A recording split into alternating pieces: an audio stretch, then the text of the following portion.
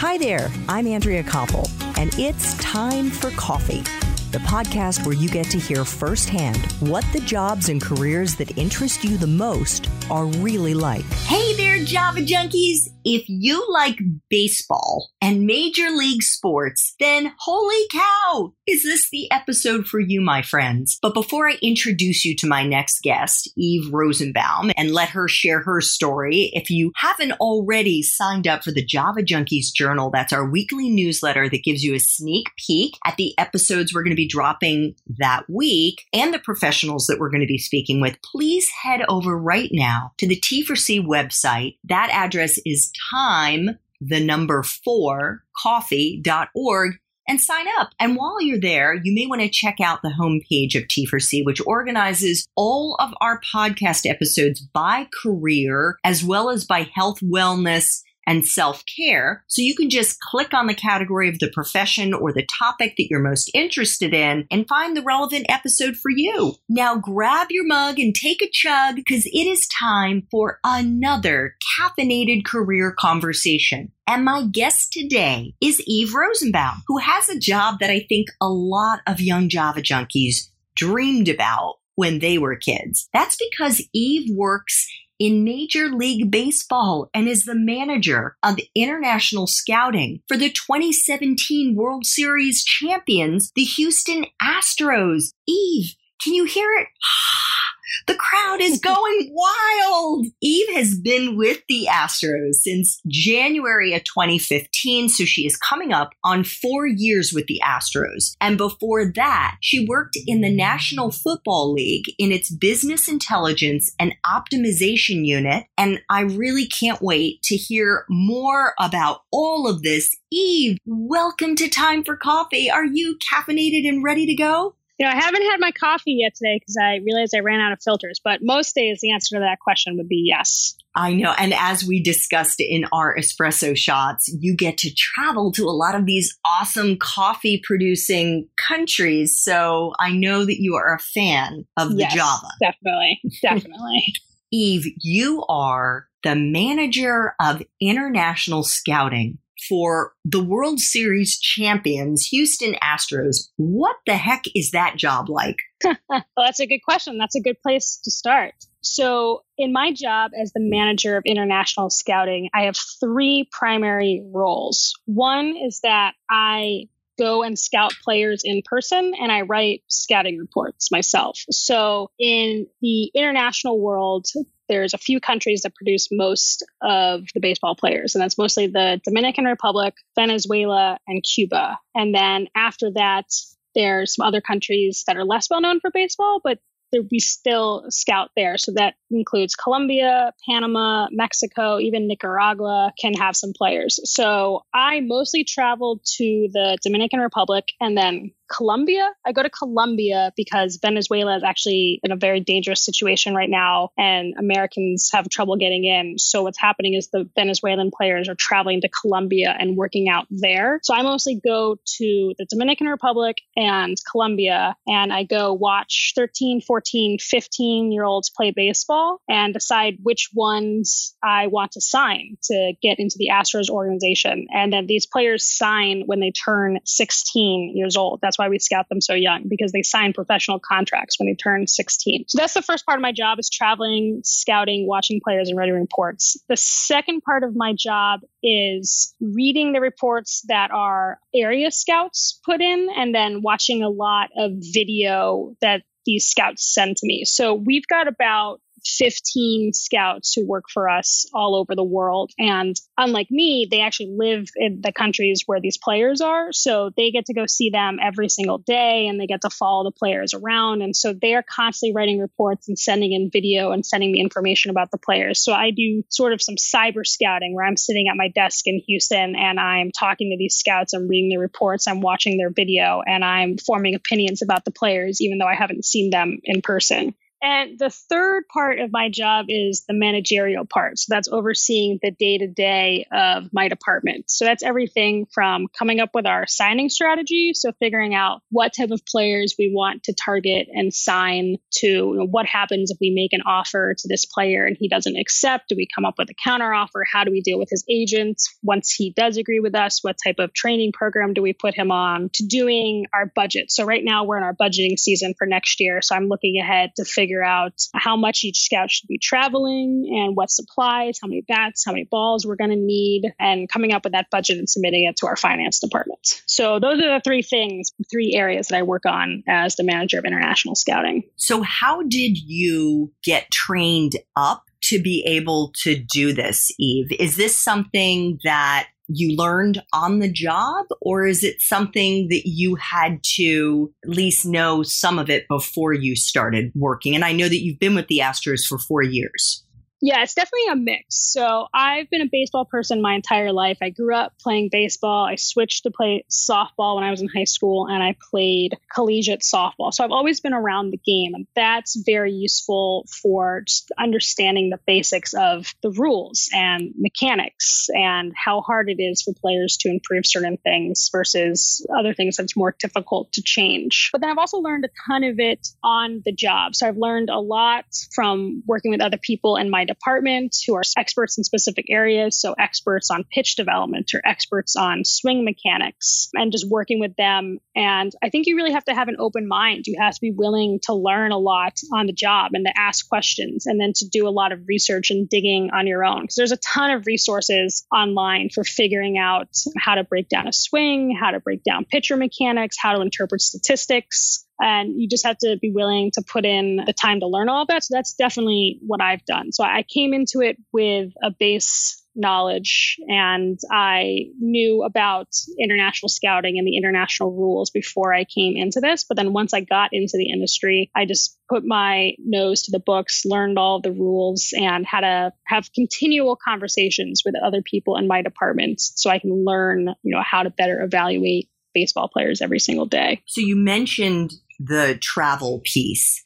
Can you take us into kind of a typical day for you when you're on the road, and then maybe a typical day when you're back in Houston in the office? Yes. So my days definitely differ whether or not I'm on the road or whether I'm in the office. So if I'm on the road, I'm staying at a hotel. I'm probably waking up at 6:30, having breakfast at the hotel, getting to the field by 8 a.m. because in a lot of these places, it's very hot. So the days start very early. Then I'll be watching a workout or game. So a workout consists of batting practice. It consists of players taking infield, outfield practice. And then the games are, your typical, what you would think of like a high school game. It's probably a doubleheader, probably 7 innings each. I'm grabbing some lunch at a fast food spot. No matter where I am in the world, I'm probably getting some fried chicken or some Subway because that's what's quick. Watching some more games, and then I get back to the hotel probably around 5 p.m. or later. And then once I get back to the hotel, try to relax for a little bit, but then I like to look back at my notes, start putting in some scouting reports.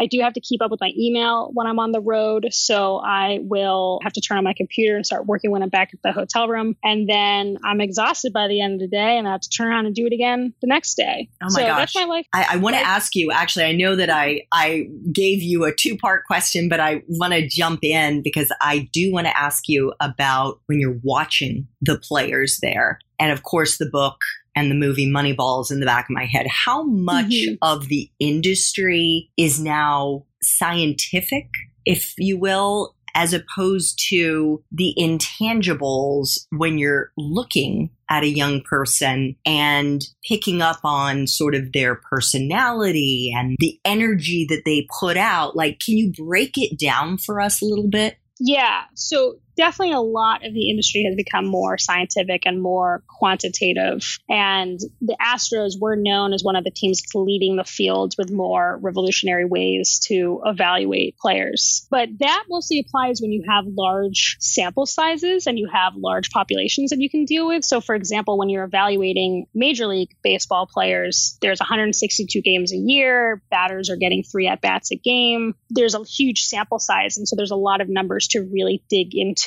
But in my world, in international scouting, you're dealing with 13, 14, 15, 16-year-olds, and it's really hard to project. Project is the word that we use. When you're looking at a 16-year-old, you're trying to project how he's going to develop and how he's going to play professionally in the minors, and then eventually will he be a successful major league player. So part of my job is figuring out variables that we can measure and then over time collect enough of and be able to put more science to the job of signing international players. But it's really hard with 14, 15, 16-year-olds. You know, these kids are still developing physically. They're still developing mentally. So it's a conversation that we have every single day is, you know, what can we measure? Okay, we measured this. Do we think this player can improve? And then we have to look at other things, his personality, how he interacts with our coaches, how he interacts with other players, and figure out if this is someone who's going to be coachable and like our system and like what we teach, or if not. So every single day we're figuring out what can be measured, what can be quantified versus what can't. And then even when we can quantify things, because these players are 16 and they might not reach the majors until they're at least 20 years old, there's a lot of lag time to get feedback to figure out if what you're measuring is predictive or not. So that's definitely something that I work on every single day, is trying to find that balance between what we can measure and then just seeing the player and getting a feel for how he handles situations, how he deals with pressure in the box, how he deals with striking out. Because there will be times if a player strikes out when he's 16 and he gets really frustrated and he's breaking his bat, you have to ask yourself, okay, he's going to face a lot more adversity once he becomes a professional. So how is he going to deal with that? Yeah. And you mentioned the scouting reports that you're writing. What do they look like?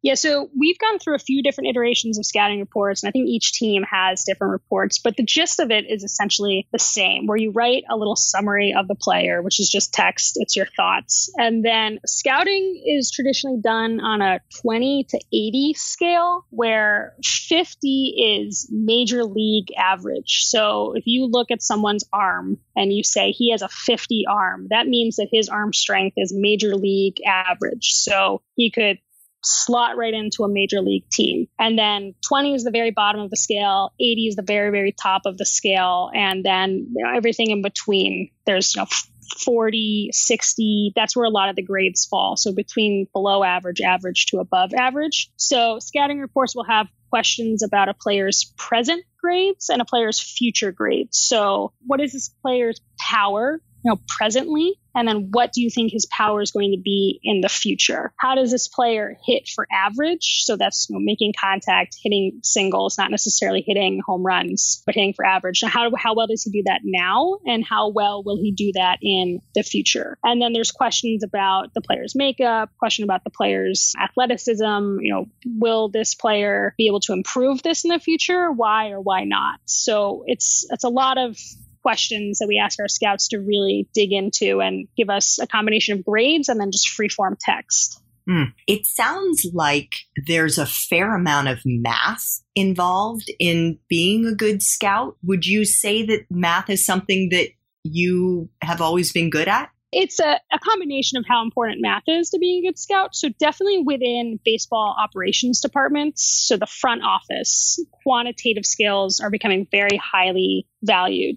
If you're just a traditional field scout, someone who's out in the field watching the players, math is less important for your day to day. But what my job is marrying those two. So I'm by no means a math expert, but math was always my best subject in high school. Up until I got into college, I was taking a lot of very rigorous math classes. When I switched to study psychology, which was my major in college, that didn't require as much math. But these days, I work with a lot of people who are very good at statistics, very good quantitatively, very good at building models and projection systems. That's not what I do on a day-to-day basis, but I have enough of an analytical background to do a little bit of it myself and then to work with them and to understand what they're doing and be able to give them feedback based on what I see happening in my specific industry in international scouting, to work with the people who are better at math. So definitely I'm an analytical person. I think it's important for any job, but I'm not sitting there with a statistics degree or a computer science degree doing that work every single day.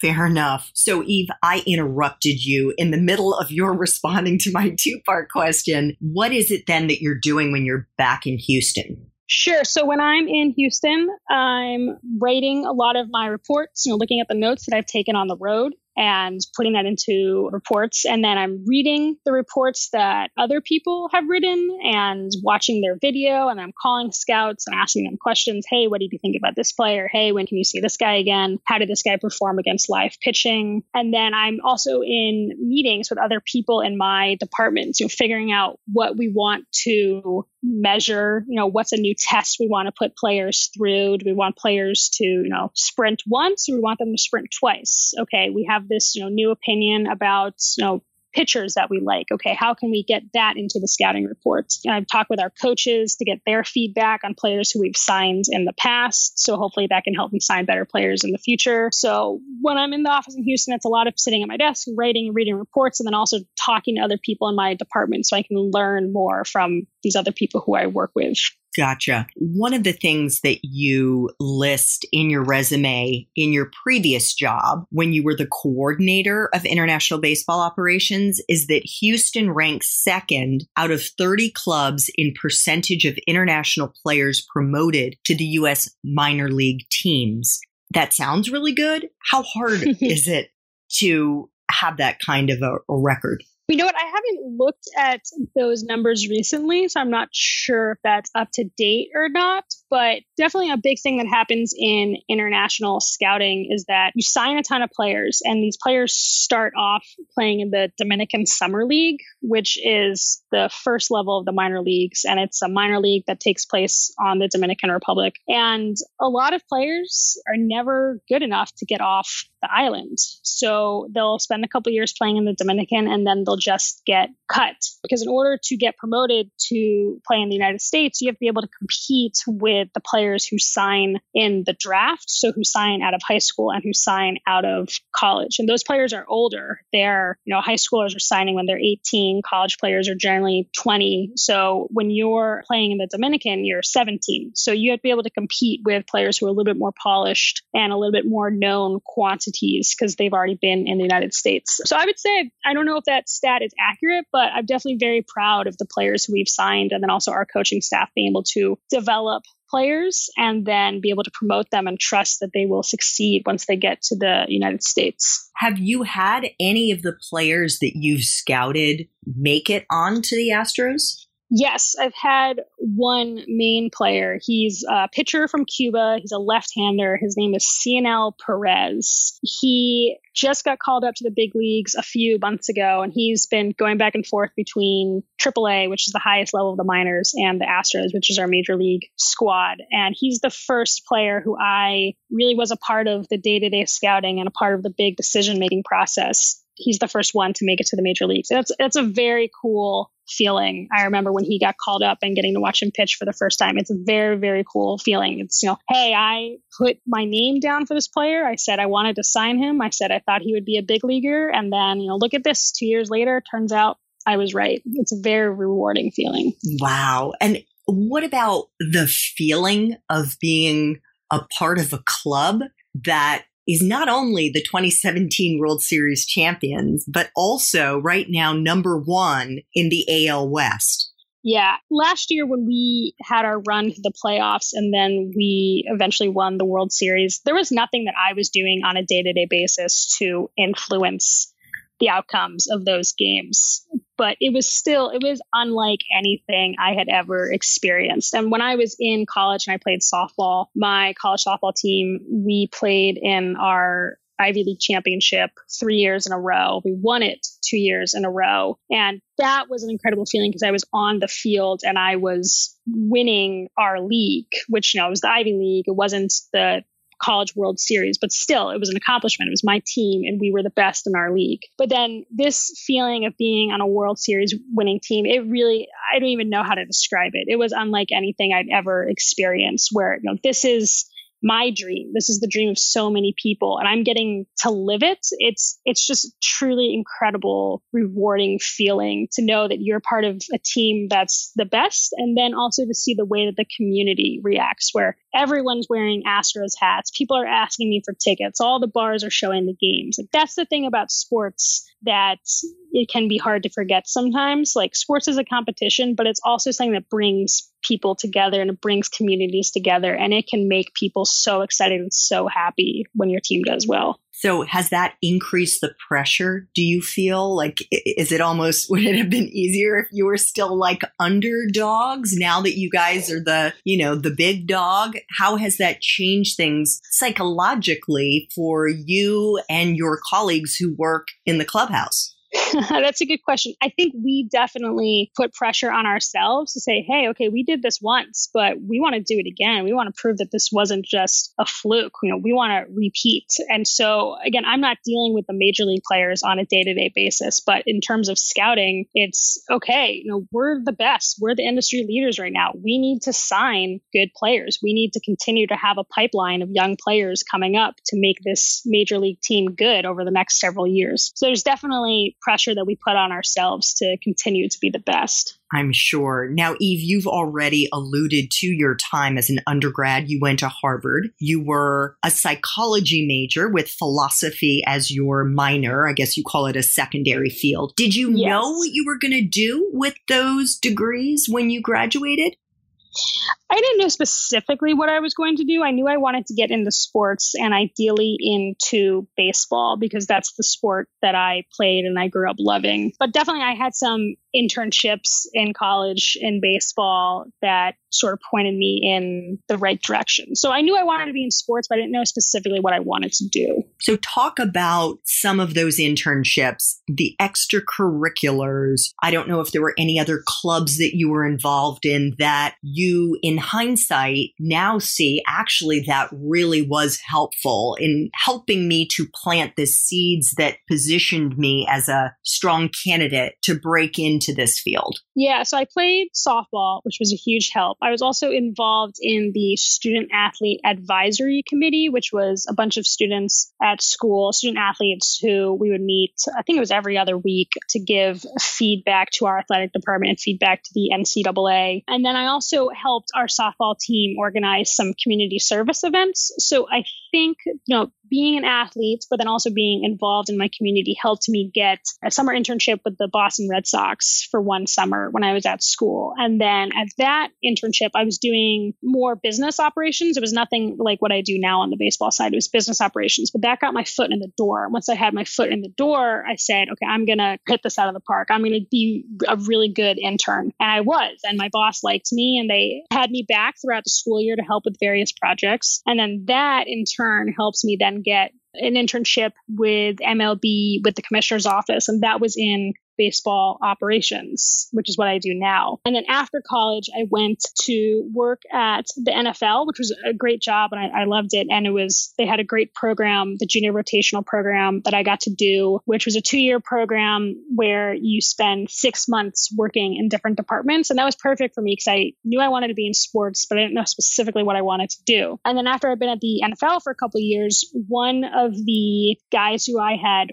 worked with at Major League Baseball when I was an intern just called me up one day and said, hey, I work for the Astros now. I remember that you were a really good worker and you loved baseball and I'm looking to hire someone. Do you have an interest in coming to work for me? And that's how I got here to the Astros. So definitely it was, I laid the groundwork by being an athlete and being involved in my athletic community. And then once I got an internship, I got my foot in the door. I just worked super hard every single day to make sure that I was the best and that I was valued. And so far, that's worked out well for me. So what did that look like, Eve, when you were an intern? When you say you worked super hard, what were you doing? Like, what kind of hours were you putting in? And what were you doing on the job to make sure that your supervisor and that your colleagues recognized that you were someone who was willing to do whatever it took? Yeah, so I have to think back to however many years ago this was. But I remember, I'd get in at 9 a.m. when most jobs start and then stay until the very end of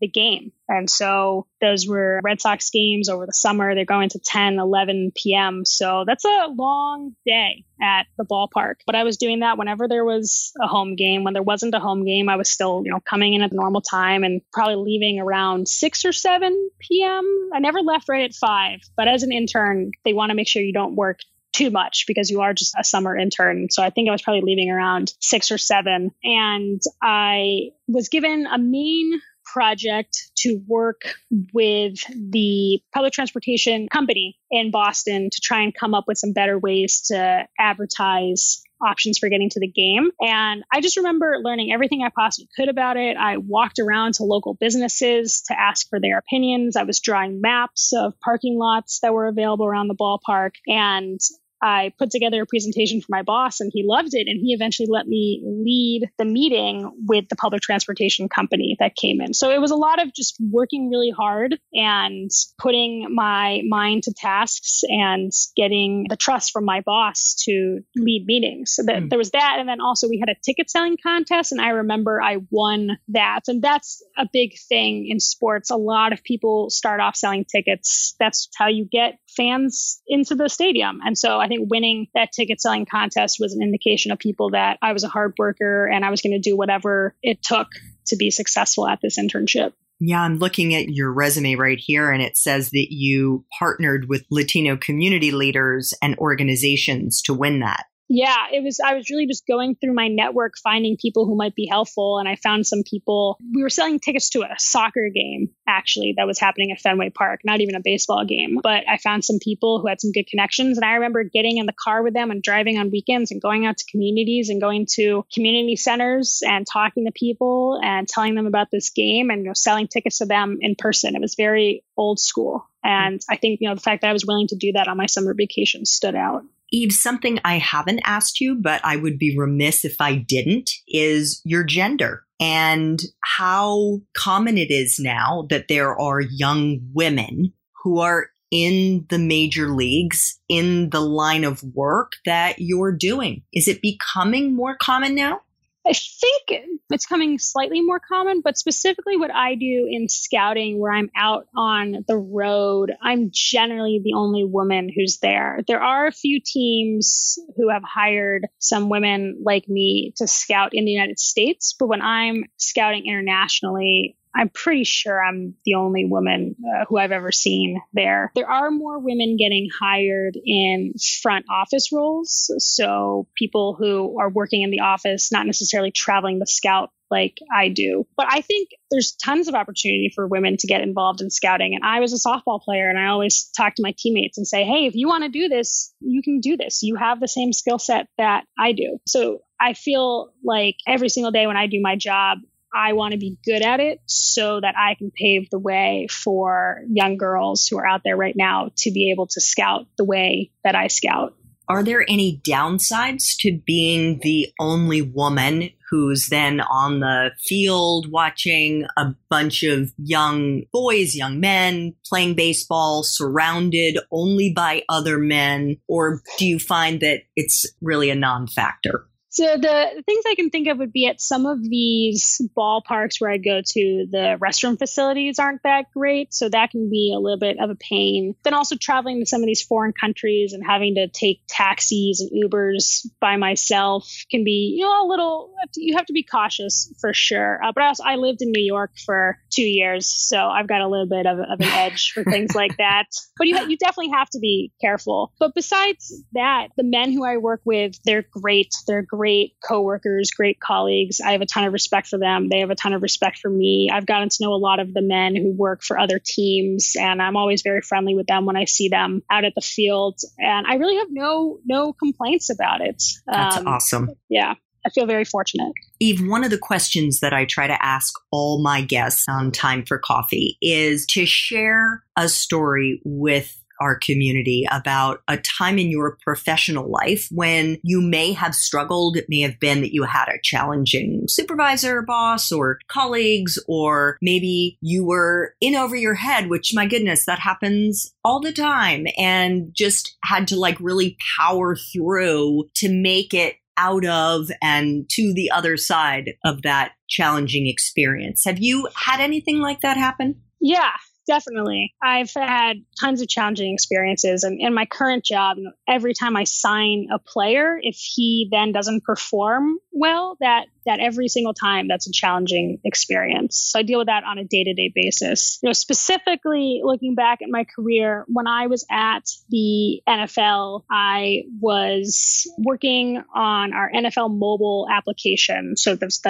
iPhone and Android app. And I was working to recode it so that we could measure what users were doing in the app. So it was a lot of tracking that we were doing. And I didn't study that in school. I was not a computer engineer, but that was the job that was assigned to me. And I actually found it very interesting. And I had to teach myself. I didn't teach myself necessarily to code, but I had to teach myself. It's called Omniture, which is the codes, the variables that go into an app or to a website. That's the software that measures what users are doing. So I had to teach myself a little bit of that code. I had to teach myself how to interpret the data. And then I had to work with our developers who were actually coding the app. And a lot of them were based in India. So I was living in New York City and they were based in India. So the time difference was maybe 14 hours. And so we had a summer when we had to get this app recoded and sent to market. And I remember flipping my schedule to work basically overnight so that I would be awake when the developers in India were awake. Fortunately in New York City, that's something you can do because there's food 24 hours a day. And if you're waking up at 11 a.m., there's other people who are waking up at 11 a.m. New York City is a great place to have a flipped schedule. But, I remember doing that. There were tons of late nights. There was a ton of pressure to get this thing done, but it ended up paying off because I think that it was something that helped me get the job that I'm in now, where when I was interviewing for this, I said, hey, I'm willing to flip my schedule and, totally blow off my fun summer times to work with people on Skype in India to get a product done and to teach myself an entirely new skill set in a couple months so that we can get this product to market. And it's sort of analogous to what I do now, where I'm working with people in other countries. There's language barriers, there's cultural barriers, there's constantly new skills to learn. But I think the fact that I did that and I flipped my schedule helped get me to where I am now. Wow. And you made that decision yourself. Nobody asked you to do that. I think I remember my boss had asked me to work some set of hours. And I said, hey, you know what? I think it'd be better for me if I just flip my schedule. So I remember I would go into the office maybe around like noon or 1. I'd leave the office at 10. I would get home and I would stay up until like 2, 3, 4 in the morning, go to sleep, wake up and go to the gym, like I said, like around 10 or 11 a.m. So my boss had come up with the idea of a weird schedule and I just took it to an extreme. And so I was the one who decided to sacrifice my ability to travel on the weekends, my ability to meet up with friends for happy hours. But it was all temporary. It was all temporary sacrifices. How long did that last, Eve? And what did you have any health issues as a result of that? I don't think so. I was young. I'm still young, but I think I was like 23, 24. So it's a time where your body can handle it. I think I remember doing that for a summer.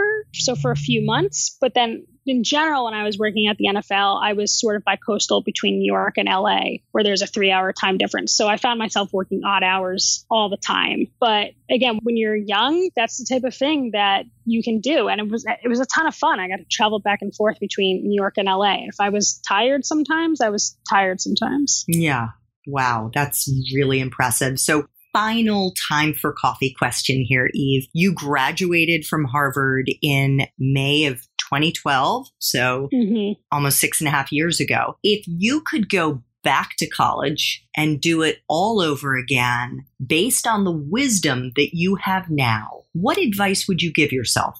I would tell myself to pay attention in Spanish class because Spanish is obviously a huge part of what I do now. And I remember being in high school and being in college and thinking like, oh, Spanish isn't part of my major. I just need to take a few classes to get the requirements out of the way. Now looking back, and I'm trying to learn Spanish as an adult after school, I really, really wish that I had paid attention in class. I have a solid foundation, but if I had been able to get fluent while I was in college, that would have hugely helped. And honestly, I think these days it's important, not just in baseball, but I think any career being bilingual is a huge thing that employers will look for. So there's that. I wish I had paid more attention in Spanish. There's some parts of me that wish I had taken more quantitative classes, that I had learned Excel earlier, that I'd taken some more statistics classes. in high school and in college. But overall, I studied psychology and I studied philosophy, and I loved it. And my opinion is that you only get 4 years to really intellectually engage with a topic. So make it something that you love. So I have the rest of my life to learn about baseball. I have the rest of my life to take classes online, to get better at statistics, to get better at computer programming, to get better at database querying, to get better at Excel. But I only had those 4 years to study psychology and philosophy with incredibly smart students and professors. So that's what I would tell myself. Study Spanish, take some more quantitative classes, be prepared to do a lot of learning after college. But at the end of the day, study what you love. Amazing advice. Amazing advice, Eve. And you are an amazing young woman. And with such a fascinating job, I really enjoyed talking with you and personally learning much more about the industry and about what's required. And just thank you so much for making time for coffee with me and the Java Junkie community today, Eve. Yeah, thanks for having me. It was nice talking with you, and I hope to get some people into the baseball world after this interview. Thanks so much for listening to Time for Coffee, where the professionals in the jobs that most interest you always have time to grab coffee 24/7, no matter where you live. I have one quick favor to ask you. Remember to rate, review, and subscribe to Time for Coffee. Thanks so much.